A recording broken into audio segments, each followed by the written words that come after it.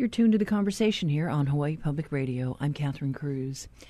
It is billed as an inaugural event celebrating Hawaiian culture in a town some refer to as the Ninth Island, Las Vegas. It's where many Hawaii residents go to gamble and unwind. We talked to Kohio Lewis, CEO of the nonprofit Council for Native Hawaiian Advancement, which kicks off its first Western Region convention next week. It's expected to draw more than 1,000 people. It is the first time that the council has taken this convention on the road.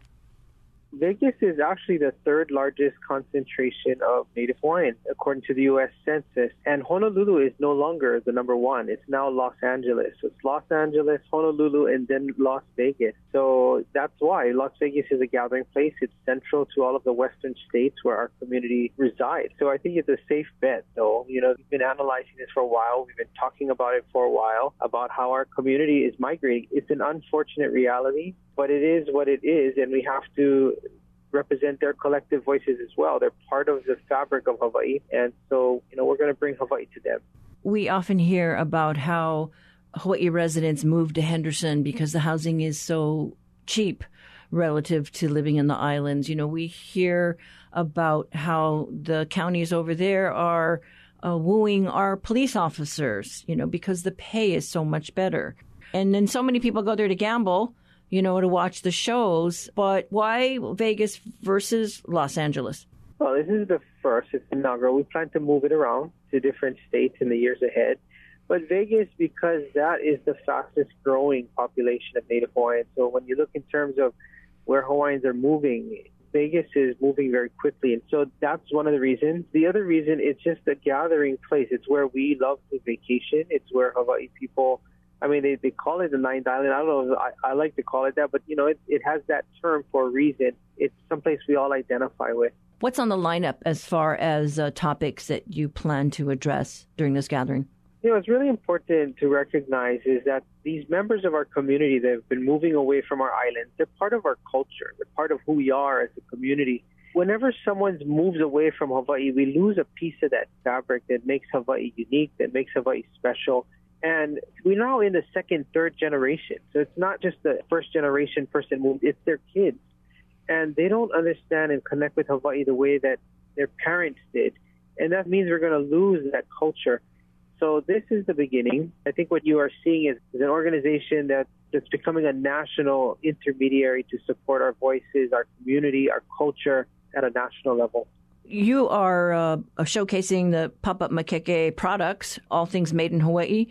And I think that's so important. Our creativity is just breaking through the ceilings. We're going to places, we haven't been, between our designers going to, Fashion Week, just to broadening our reach so that, Hawaii products are enjoyed across the globe. Yep. So we're taking Papa Makeke with us. Over 10,000 Hawaii products are being shipped. They're in a container on their way to Vegas right now. In addition to Papa Makeke, we're going to have cultural workshops. So we're going to have hula workshops, and that's the basis of some of the brand of the products, right? It's hula, it's mele. And so you're going to see the mele workshops, the hula workshops. We're also featuring Josh Totofi. He's headlining an evening show. There's a lot of economic development discussions going to happen, professional development for-profit, non-profit businesses. We want our community to thrive. We understand that they're not here in Hawaii right now. Our hope is that they can come home. But if we can support them, build their capacity on the continent, maybe they have a better shot at that. For the people that have been priced out of paradise and have had to move elsewhere, you want to be able to, empower them so they can come back home if they choose. Yeah, absolutely. The goal here is come back to Hawaii. This is your homeland. This is your ancestral land. This is where your piko is. And so we want them to come home. So if we can support them, hopefully they can come home at some point in their future. You're also talking about intellectual property. And that's something I know that has whetted many appetites about what belongs to Hawaii. Intellectual property is a big issue. We see a lot of people mischaracterizing Hawaiian words, misusing it. They're branding things Hawaiian that's really not Hawaiian. They branded Hawaii, and it's not Hawaii. A perfect example is luau's. Everybody thinks there's a big party with these Polynesian. It's more of a Polynesian show than it is a Hawaiian luau. So we have to find that authentic space because we're going to lose our culture otherwise. So it's making sure that the Hawaiians that move away understand that culture, that deeper connection to Hawaii, so that, that they can represent it well. So this is a convention about authenticity. It's about being authentic. It's also about identity. It's about plotting the course of our future as a people, as a community. So where do you see this convention going?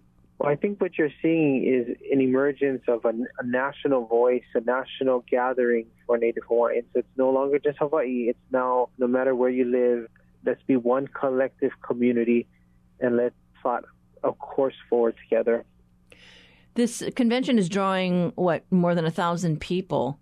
How often do you plan to take this on the road? So we're going to keep our convention in Hawaii, which we've had for the last 22 years. We're going to keep that, but we're adding a second convention every year, and that convention is going to move around the United States. We're looking at Seattle next year, having the convention there. But yes, the attendance is actually well over 1,000 right now for the Vegas convention. Last year, Hawaii's convention, we had about 1,700.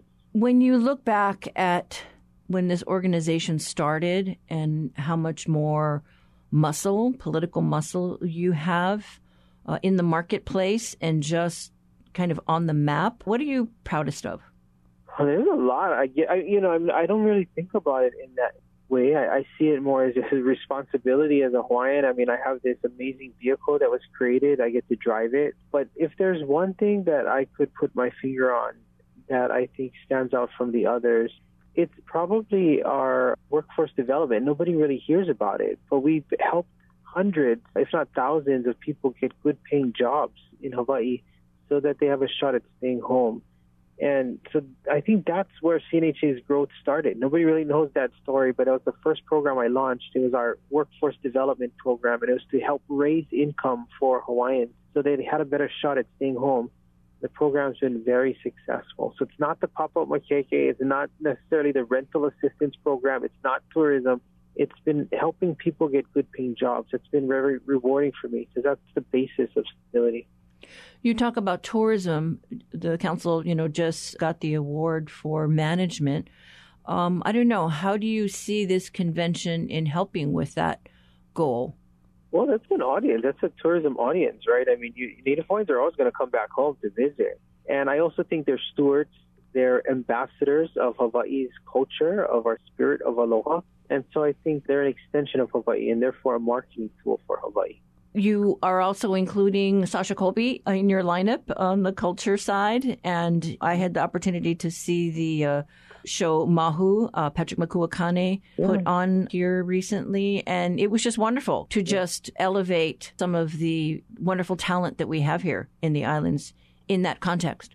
When the nation is going in the opposite direction, banning Mahu drag shows, they're banning drag shows across the nation. And so we're bringing this drag show, Mahu Magic, to Las Vegas to show them that this is part of our culture. So we're engaging in national conversations by way of this. So I'm excited. I'm excited to share about what Mahu means in our community, in our culture. It's a controversial topic, but we never run away from hard conversations. We run towards them. I saw a breakout session, Hawaiian Soul? Another interesting conversation that's going on in Hawaii is business leaders, Native Hawaiians and non-Hawaiians have come together, and we are discussing what Hawaii Soul looks like. And for the future, where does it look like as a collective? Not just Hawaiians, not just non-Hawaiians, not just business sector or government. How do we collectively rediscover that soul, that sweet spot, that thing that we all love about Hawaii, and how do we water that?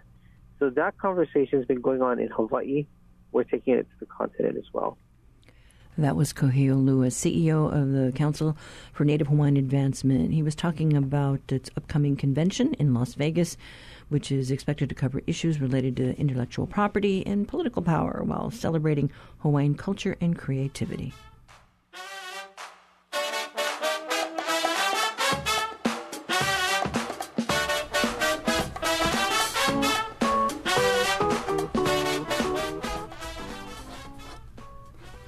Our foster care program is hurting. That's the subject of today's reality chat. Honolulu Civil Beat reporter Christina Jedra joins us online today. Good morning. Good morning. Good to be here. This story, it's hard to read. These stories, when you hear what's going on, but they're very important stories to our community.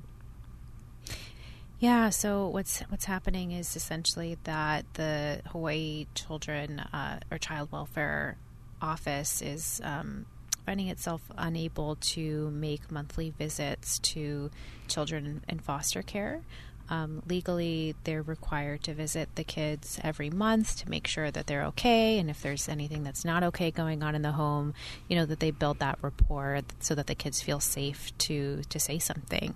And as my story shows, there's one recent example of a foster dad that was allegedly sexually abusing two brothers that were in his care, and CWS apparently failed to detect it, and that foster father is now facing criminal charges. And we're just hearing about this now? Yeah, so this happened allegedly almost 10 years ago now, and there's 2 criminal cases going on now. CWS, declines to talk about specific cases, but they did acknowledge that there are some systemic problems in the department where they're unable to make those visits, but they're hoping some new funding from the legislature this year will be able to help. We often hear about the heavy caseloads that the social workers have to deal with because there aren't enough workers out there to check up on these children. Right. So the caseloads on each island are higher than is recommended by experts. Generally, experts are saying that you shouldn't really have more than 15 to 20 or so. Statewide, it is higher than that. On Maui in particular, there was an average caseload of 44 at the last count in most recent data. So the caseworkers are juggling a lot. There's also more foster children in the system than there were 10 years ago, and they're staying in the system longer. So it's just hard for them to keep up. But at the same time, it is their responsibility, and, sometimes bad things happen on their watch. And so state lawmakers are hoping they can step it up. And they were calling this a crisis situation. So talk about the funding that might be available going forward. Yeah, so there's a new $2.7 million set of funds going to CWS this year in the state budget. Also, the governor has on his desk a proposal to create a working group that would investigate the root causes of failures in the child welfare system and hopefully recommend some solutions as to what we can do going forward. And, certainly everyone hopes that will make the difference. And these children, they're often in foster care for a while. Yeah, the average is 18 months now, which is longer than it used to be. So that's one of the contributing factors of, the rise of the total number of foster children in the system. As of 2021, there were over 2,500 kids in foster care in Hawaii, and the average per month is about 1,500.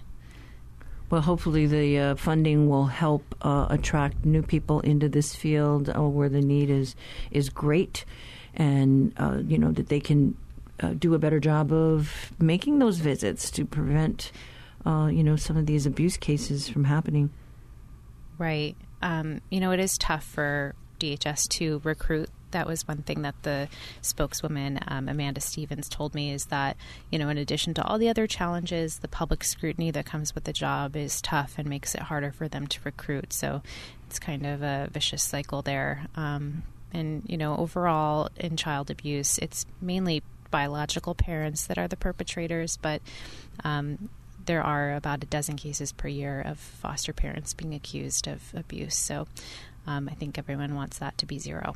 Right. I mean, when we hear the stories of Peter Kemma and Ariel, the one we had Sellers, here on Oahu, yes, they're heartbreaking cases, but very important to shine the light on the system and what we can do to help improve things for these children.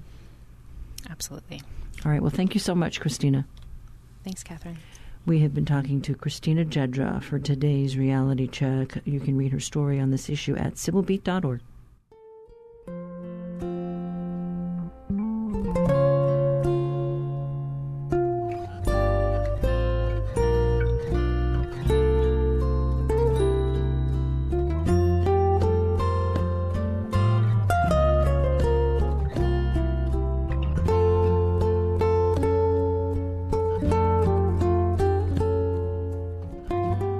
Support for HPR comes from Blue Note Hawaii, located in the Outrigger Waikiki, presenting R&B group The Spinners, performing songs such as I'll Be Around in 2 sets nightly, June 16th to the 18th. Tickets at BlueNoteHawaii.com.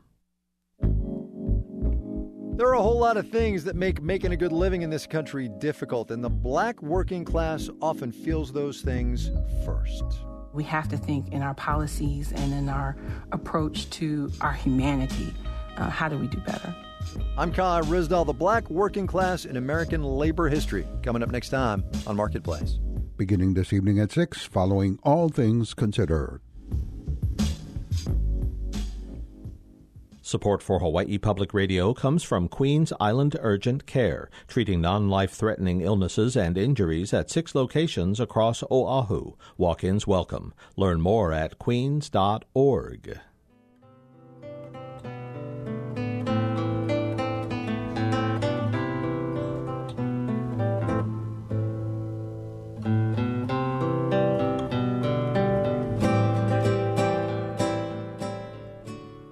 The ukulele, the jumping flea, has long been a thread in Hawaiian culture.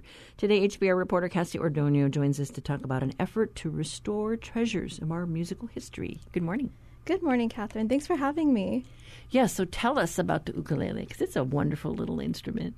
It is, and it has a lot of historical ties to Hawaii, but also Portugal. And there are these efforts that are underway to record these pre-1900s instruments and store the sounds in the Hawaii State Archives. And these are pre-1900s. These aren't your modern-day ukulele that we know today. These are made from different woods back then. Some of them are actually made from Hawaii's koa, to kind of make it more close to home. And Sean Yakavone is the owner of Ukulele Friend.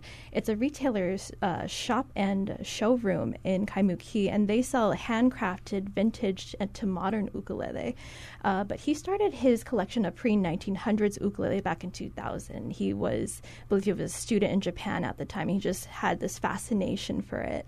He's not a musician, he's not a handcrafter, but he just has this appreciation of the history and to tell the history and the historical context of ukulele and battle these misconceptions of it, that it's an easy instrument to play when it's an underestimated instrument to play.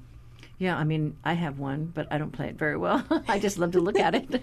It's a beautiful looking instrument, too. It's very similar to a full-size guitar, but a smaller version. You got the soprano, you got the tenor, and it's going to be interesting what's going to happen with this project going on. And that idea and the concept of this project to archive the sounds of it, it will be made available to the public. But the concept and the idea came in 2014 when Sean was in the recording studio in his home studio in Kaneohe, and him and his friends were talking about the differences of the modern-day ukulele to the pre-1900s and how different they sound. What the ukulele sounded like back in the 1800s, no one really knows. There wasn't really anything recorded back then, so it's only like a guesstimate. We don't even know the tuning. It'd be nice to know, but you already know the tuning now. But right now, the first phase of the project was to collect as much pre-1900 ukulele. That's Sean's first phase. And why pre-1900s ukuleles? Here's what Sean had to say. Now, to give you an idea of how rare these instruments are, to have any singular piece from pre-1900s is really special. But for me, it's even more special because the educational opportunities that exist. When you have one piece, you can learn about one instrument. When you have 3 pieces, you can begin to compare. But when you have 10 or 15 or 20, you really can learn, or you can educate. You can understand what's happening in terms of the evolution, the changing of the shape, the weight, the materials used, bracing. Comparatively, it opens a whole new world of education. Now, Sean is waiting for this professional studio to open up. It's here on Oahu, and it's called Line Studio at Washington Middle School.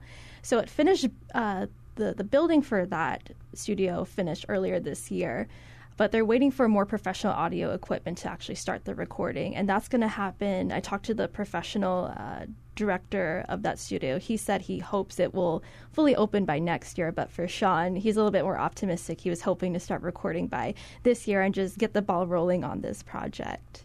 And so, will these ukulele be assembled in one place? they're hoping to have it maybe like the ultimate goal of this project is to have this either Hawaiian music museum with a ukulele component, the physical ukulele, so you have the modern day and the pre-1900s, and they're all playable.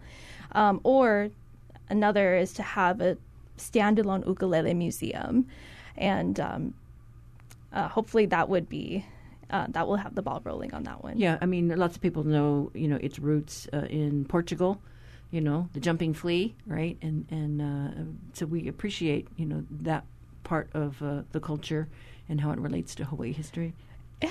The ukulele has a very interesting history. Even I used to play the ukulele when I was younger, but when I started working more, it kind of fell off. I regret it a lot, but I also had this misconception. I thought ukulele originated in Hawaii when that's not actually true. So in 1879, 3 Portuguese woodworkers came to Hawaii on the Ravens, or this British carrier. And these were the early builders. They were Augusto Diaz, Manuel Nunez, and Jose dos Espiritu Santo, and they all worked in the plantation fields, which is why they were here in Hawaii. And these woodworkers opened up their shop in what's now known as the downtown Chinatown area. And this was around 1884, 1885, and 1886. They all open up separately. And what's also interesting is, even though the Portuguese played ukulele, I'm not sure what the strumming patterns were like for that music, but King Kalakaua was actually interested in ukulele and very interested in music culture, so he picked it up. And the Native Hawaiians here made it their own style. And there are 2 parent instruments to the ukulele that came from the island of Madeira in Portugal. So one parent instrument is called the Madeira machete. It's basically the size of this soprano ukulele, and its tuning back then, according to Sean, was DGBD, and that's considered the father instrument, what we now know as the ukulele. And the others look similar to a tenor or modern-day ukulele, and that's 5 strings.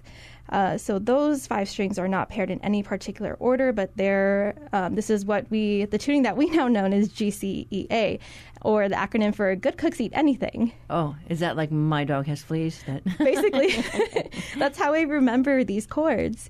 And that's actually where the original tuning come from. But if you have the ones with the 5 strings on this parent instrument, the 5th string would be a D. So there's this unique culture here about the ukulele in Hawaii, and even comparing how to build it. As I interviewed Sean, he said there was more flexibility to building the ukulele, and even now we still can see the different woods and the different texture and all of that, and it's a beautiful thing to see now, and I have this new appreciation for it. Yeah, a lot of people don't give it much credit, I guess, for its rich history. They also think it's a very easy instrument to play, and that's when I got to interview this musician, actually this Monday at the Kaimuki shop. His name is Keikoa Woodward. He actually learned how to play the ukulele by ear. He wasn't traditionally taught. And normally when you play the ukulele, your first chord that you learn is a C. And a C is basically 1 finger, 1 string, 1 fret. I think it's on the 2nd or 3rd fret. That was the easier one, but it's actually a D minor. And so as the ukulele became more popular, you watch YouTube videos and, people will say oh, this is an easy instrument to play. Well, Keikoa Woodward said it's an underestimated instrument. And here's what he had to say on why mastering the instrument and weaving these chords together are challenging. I think the part that makes it a little bit more challenging is that there are songs that are learned that were simple, but then when you add in diminished chords, it just adds a little bit of color. And I think that's what I've learned how to do with this instrument. That made a big difference. I think that was one of the more complex things. Is when I would hear some of these recordings was, okay, I want to make it sound like that, but all I know is this and that. And here's another example of Keikoa weaving these chords together by a very simple song called My Yellow Ginger Lay.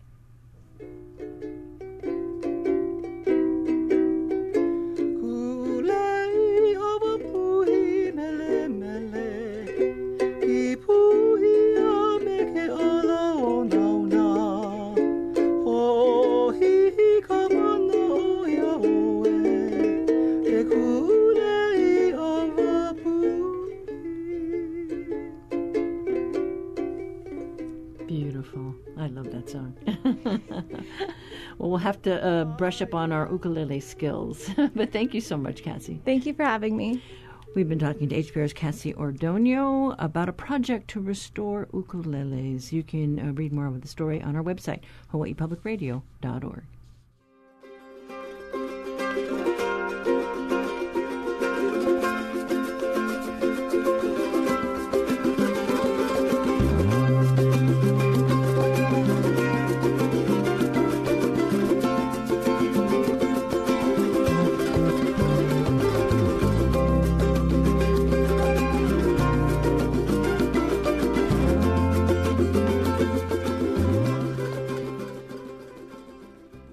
June 21st is declared Make Music Day. It's an opportunity for folks across the world to celebrate and experience the joy of playing music. It started in 1982 in France and imagined as a new kind of music festival, a day where anyone and everyone would be invited to join. Or as Nalani Jenkins says, all kind people, all kind places, all kind music, all on one day. Jenkins is the president of Make Music Day Hawaii. You may know her as one of the members of the popular Hawaiian music group Naleo Pilimehana. The Conversations Russell Subiano sat down with her in our studio to talk about making music in Hawaii. It seems like opportunities to play music have been impacted recently by the pandemic. What do you feel the local landscape looks like for musicians today? Yeah, you're right. It's changed. I think it was changing even before COVID, but live music was something that, like in the 40s and 50s, Hawaii was just hitting the map of after the war, and people were like, oh yeah, you go to Waikiki and there's music everywhere, and it was live music, right? As technology changed, it became less and less live music, and there was canned music, there were DJs, there were other things, and then you hit a bump in the road like the pandemic, where everybody's isolated and tourism is, very reduced. And musicians in Hawaii found themselves kind of out of luck. The whole digital movement in music has changed too. And so people like us, for Naleo, you could make CDs and you could make a living off of that. Now it's all about live gigs. That's like 95% of the way a musician supports themselves and their families. And that was basically taken away, almost a blink of an eye. And I know the industry has changed as well, too. I think Snoop Dogg, of all people, just had a rant that I saw on the internet about streaming and who's making all the money off of streaming. Mm-hmm. Is streaming and the internet, has that had one of the biggest impacts on the music industry? Yeah. I mean, I remember it vividly because our very first music we recorded was all analog. There was no iTunes. And so it was all about, if you made records, you sold them, that typical brick and mortar kind of stuff. Once digital came in, it changed everything. And it made some music more accessible worldwide, and that was sort of the feeling. It's like, oh, great, Hawaiian music can be everywhere, and people can just buy it online. What it really did is it changed it from a CD or album market to a singles market. And so if you like music, you like the group, you go buy the single. It shut music stores down, right? We don't have any Borders record stores or Tower Records anymore. Shut all the brick and mortar retailers down and sort of left the artists kind of scratching their head, like trying to figure it out.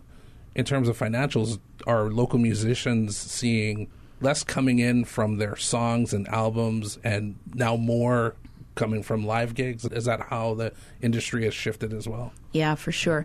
Now, not every musician is a recording artist, right? Yeah. So there's a lot of musicians that may not ever have had that revenue stream to rely on. So there's still that group of individual or the groups of musicians that just rely on live gigs. And I just want to say this. Some fantastic musicians who have never become recording artists. So to me, it's not because one is better than the other. It's just sort of the journey that you take as a musician. And for a lot of them, the live performing, that's their bread and butter. That's just what they do. It's what they love. When Naleo first started, I know you guys won brown bags like in 84. Yeah, 84. Yeah. Were there more opportunities for musicians back then to do coffee houses or restaurants or down in Waikiki? Was there more of those types of opportunities then? Absolutely, I think so. There were more opportunities for live music. There were more opportunities for recorded music, whether you were able to sign with a big label or whether you just wanted to be like your own record label, at the time in the 80s and 90s, like local musicians were just figuring out how to be an independent artist. Yeah. And that, I think, exploded the music scene here. And what I like to share with people, because most people, if you're not in the industry, you don't think about it, but if you're just a consumer of music, what that did was it made it possible for lots of bands to make lots of music, you know? And the consumer is the one that wins, because people who love music, when you think about it, the bands that came out of Hawaii in the 70s, the 80s, the 90s, there were hundreds and hundreds of albums recorded and released every year. And Hawaii we had our place on the map, you know? You know, we were known as a regional hub, just like grunge in Seattle and country in Nashville and Broadway in New York. Hawaii had our own thing going, and it was a beautiful time. And when you look at the musicians that are coming out of Hawaii today, how do you feel about opportunities for them? I mean, when we look especially at like Iam Tangi being this huge winner on American Idol, the like national stages and worldwide opportunities, do those give you some hope that more Hawaii musicians will be able to participate and have careers in the industry? Yeah, but you know, careers can vary, right? So look at like Bruno Mars, right? Local guy. He pretty much performed as like a street performer, and then with his family and shows, he had to go and sign a major deal, right? To become like a full-time, that's his life, and to be really like successful at it. I would love to see that happen for Iam Tangi too, right?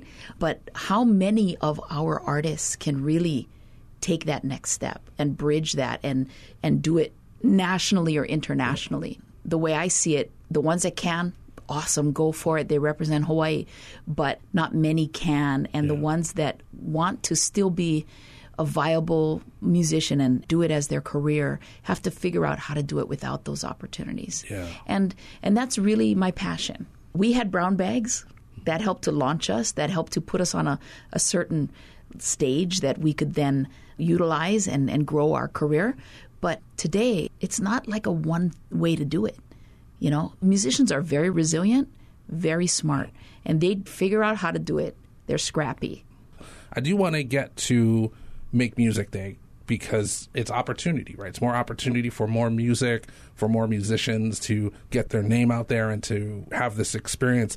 So June 21st is Make Music Day, and you're part of an event here in Hawaii that is encouraging every kind of musician, young and old, amateur and professional, of every musical persuasion, to share their music. Can you talk more about the event? It's my passion project. Make Music Day is celebrated in over 1,000 cities and 120 countries around the world and has been for over 40 years. It started in France. I found out about it during COVID, and I said, wow, what a great way to support Hawaii's musicians and to have more live music playing. And it's, you know, all kind people, all kind music, all kind places. And for me as a musician, that's like, oh, that's my perfect day, right? Imagine strolling around, somebody's playing on a sidewalk, somebody's in a cafe, you're on the beach, somebody's jamming under a tree, big concert at night at, you know, our beautiful venue. So the idea for Make Music came to me. I applied to be a part of the National Alliance. So there's over 120 cities in the United States that have chapters, and now Hawaii has a chapter. And it's just a way to elevate the musicians, give them a chance to perform. All the events are free, by the way. So the idea is that if we can connect venues who support music with artists who want to make music, maybe on that day the artist is playing for free. But what we found is that they make connections. And the venues go, hey, you're pretty good. Maybe we should have more live music here. And they've come back and told us that they've had opportunities to gig more. They've made connections with other artists. And even some of our local artists here have been able to participate in some of the national programs with Make Music Day, to where composers get matched with other composers, producers get matched with other producers. I mean, it's amazing, all the opportunities. And I think Hawaii is just representing us and our people in an amazing way. It's pretty cool to think about one day where people all across the world are making music Is that kind of how it'll be? Just continuous music making from the start of the day, you know, across the world and wrapping up with us here on this side of the timeline? Yeah. It's going to be music everywhere. This year we've gone statewide, and we'll have events on Kauai. We have events on the Big Island. So from the north to the south, Hawaii is definitely joining the global celebration. Mm-hmm. So I really want to encourage all of your listeners to go to our website, makemusichawaii.org, check it out. Everybody is welcome. I'd love them to join us. If not, check out our map. All the events, like I said, are free, and your listeners can go and find a place to enjoy music. And in that way, they are supporting the music makers because they have an audience to play to. Nalani Jenkins, thank you so much for coming into the station today. Really enjoyed talking to you. Thank you so much. And that was noted local musician Nalani Jenkins talking with HPR's Russell Subiono about the upcoming Make Music Day on Wednesday, June 21st. Jenkins will be performing with Henry Kapono at Tamarind Park from noon to 1 as part of several events scheduled around the state on that day. We'll have a link to more information on the conversation page of our website later today. And blinded don't thrill me, 'cause I'm in love with the local boys. Don't try to convince me. Support for HPR comes from UH Manoa's Osher Lifelong Learning Institute for ages 50 and older, offering virtual classes including art, film, history, and gardening with start dates through June 30th. More by searching Osher Hawaii.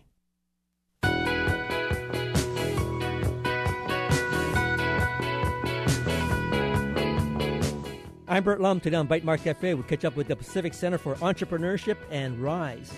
We'll hear how RISE, or Residence for Innovative Student Entrepreneurs, is ready to launch and how this community can spark new startups. That's today at 6:30 p.m. on Bite Mark's Cafe.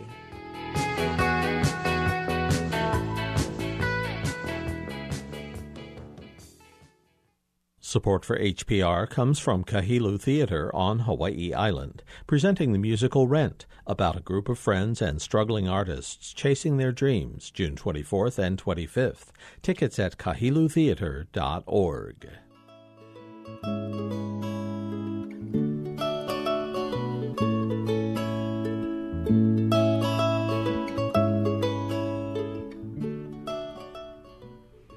You're tuned to the conversation here on Hawaii Public Radio. On this week's Manu Minute, we learn about the yellow-fronted canary. Recordings thanks to the Macaulay Library at the Cornell Laboratory of Ornithology. Here's University of Hawaii at Hilo Professor Patrick Hart.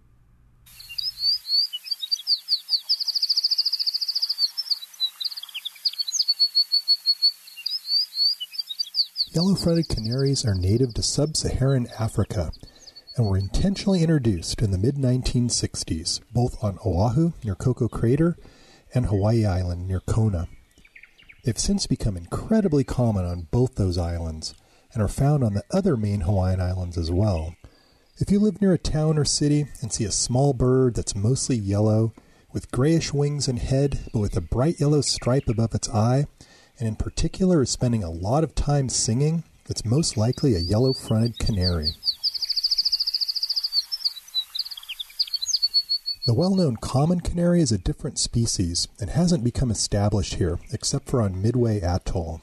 Yellow-fronted canaries mainly feed on grass seeds, flower buds, and small insects. They often forage in mixed species flocks with other small introduced seed-eating birds, such as the saffron finch. Yellow-fronted canaries are also one of the many non-native bird species that inhabit the lowlands that are resistant to mosquito-transmitted diseases like avian malaria that are preventing our native bird species from living in these areas.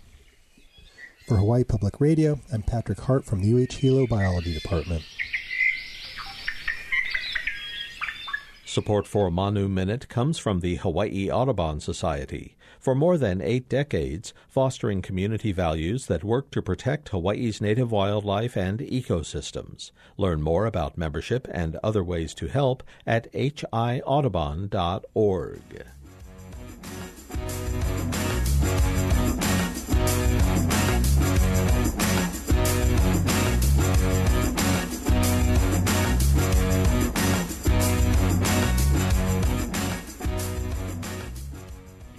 SEEQS, It's short for School Examining Essential Questions of Sustainability, spelled SEEQS. The charter school is celebrating its 10th anniversary and its innovative approach to nurturing students to be stewards of the earth. The conversation, Stephanie Hahn talked to Buffy Cushman-Pates, SEEQS Executive Director, about the school's mission and vision for the future.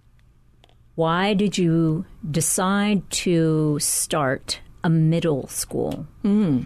Middle school being the key words there. I'll answer school in general, but middle school, I'll start with that because, well, the truth is I love middle school students. 11 is my favorite age, and I was a middle and high school teacher myself, and I really enjoyed actually watching students develop from middle school through high school. And so much change happens in that time.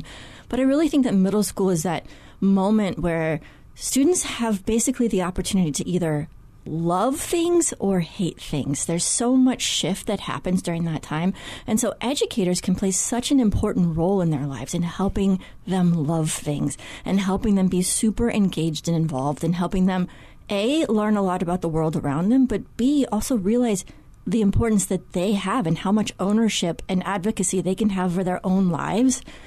I think middle schoolers are generally underestimated for how much capacity they have and how much they can do. And at our school, we really, really celebrate the awesomeness of middle school. So I'd say that's why middle school, because it, frankly, is my favorite age to educate, but also just to be around. What did you think was lacking from a standard middle school experience that you wanted to address at SEEQS in terms of curriculum, culture, etc.? I'll answer that about school in general because SEEQS is designed to be a 6th through 12th grade school. What was missing? Several things. First, most secondary schools are really siloed. You learn English separate from math, separate from science, separate from social studies, which is funny because the real world is not siloed. In the real world, we're using our English language arts skills. We're using our thinking about the arts. We're using our scientific observation skills. We're using historical perspective in so many and practically everything we do.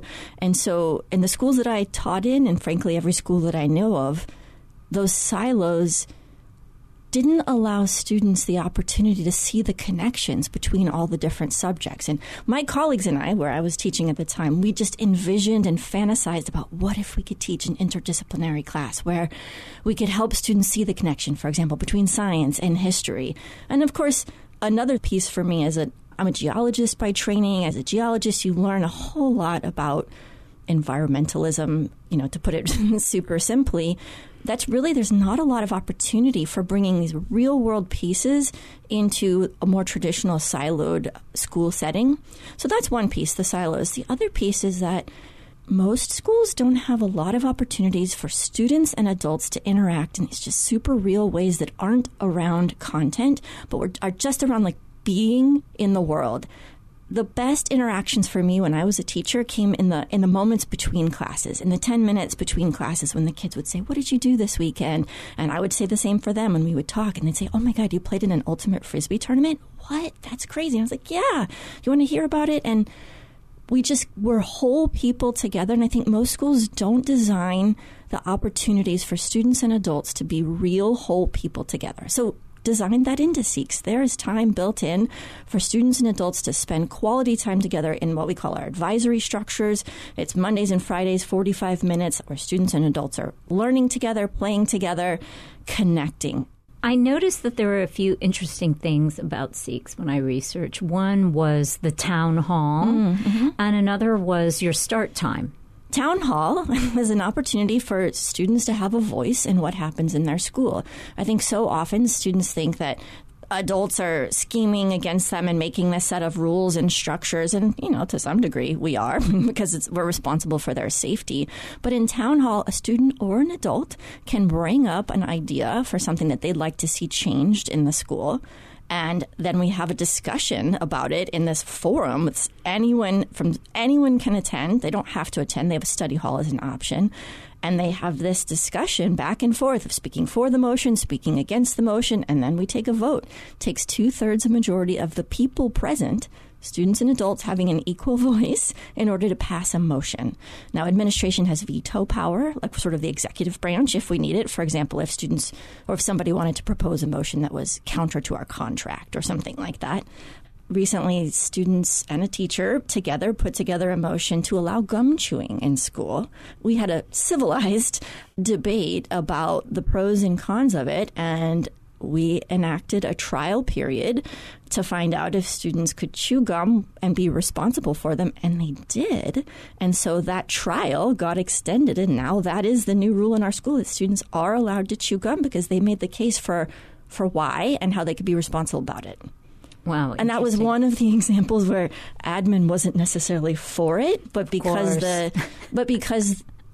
we want to honor the system and let students truly have ownership, and they made the case for it, and then they proved it. And what about your start time? Oh, start time. There's tons of research that says that teenagers actually have a shift in their sleep patterns, and they sleep later in the mornings and they go to sleep later at night. And so it's really based on research about what's best for kids' brains. So this later start time was designed for both the middle and high school. Some middle schoolers show up with sort of little kid brains still, and they have a lot of energy in the morning. Our school day starts at 8:30 most days, but we start our day with advisory or physical activity, so there's play first thing in the morning. And so what that does is for the kids that come with a lot of energy, it gives them an opportunity to burn off that energy and really connect with people before moving into academic content that starts at 9:20. For the kids that show up to school super sleepy, then that 8:30 start time and play first thing helps them wake up.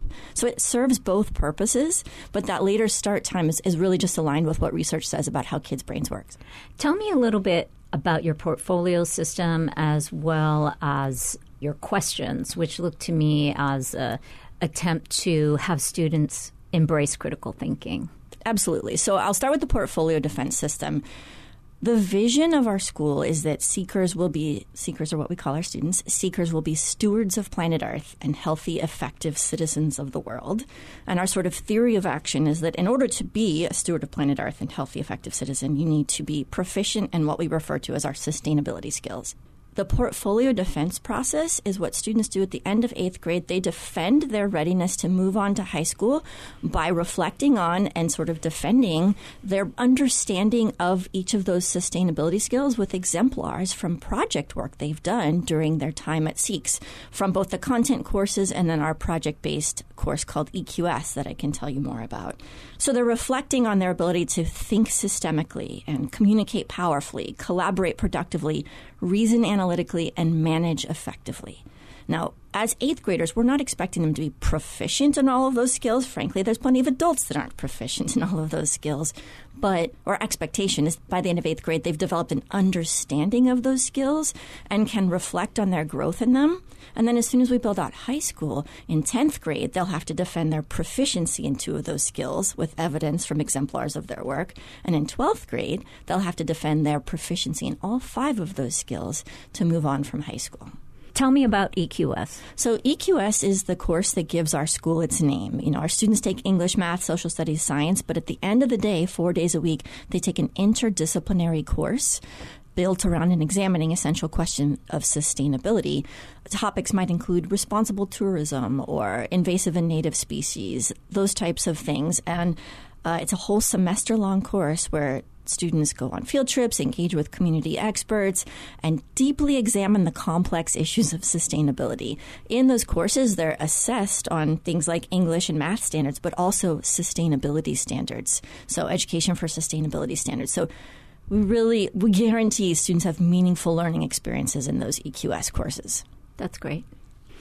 And what have you found in terms of meeting the benchmarks as set forward by the state and nation? Standardized tests are ultimately designed not to measure individual students, but really to serve as a basis for understanding schools relative to each other and as an equity bar, really, to make sure that all students are getting access to, well, the standards that someone has determined all students have access to. Whether those are the right standards is a different question for a different conversation. But we think of those standardized tests as sort of the, I'm going to use my hands here, but portfolio defenses and deep understanding of the sustainability skills is high, at my eye level or above my eye level. And standardized tests is somewhere around my chin in terms of what's the goal that we're trying to achieve? So if we're aiming for way up here by my head, of course, we're going to get to the chin level. So historically, SEEQS students have done well on standardized tests. We just kind of look at how do we do relative to the state average. We looked at our test scores from this past year, and on average, our students perform 15 to 29 points higher than the state average on math, science, and English. So we feel just fine about those state tests, and we say, okay, well, let's shoot for the portfolio defense system as our true measure of what we're trying to achieve. Students who are prepared to be stewards of planet Earth and healthy, effective citizens of the world. That's what matters to us. Great. Tell me, this is the 10th anniversary, so what really have been a few lessons that you've taken from the past 10 years that you're going to try to address moving forward, and where do you think you're going to be? When? In the next 10 years.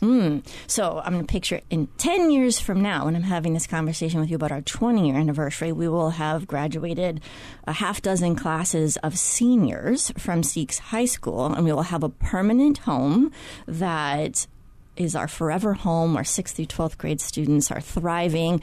We have students who are in industries throughout the state, and they're bringing this perspective of sustainability, deep understanding of complex issues of sustainability into every realm and every field.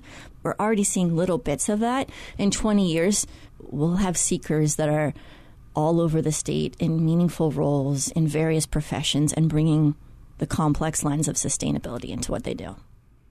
Seekers, I like that. That was Buffy Cushman-Pates, Executive Director of the SEEQS Charter School, talking to HPR's Stephanie Hahn about its unique approach to learning as the school marks its 10th anniversary.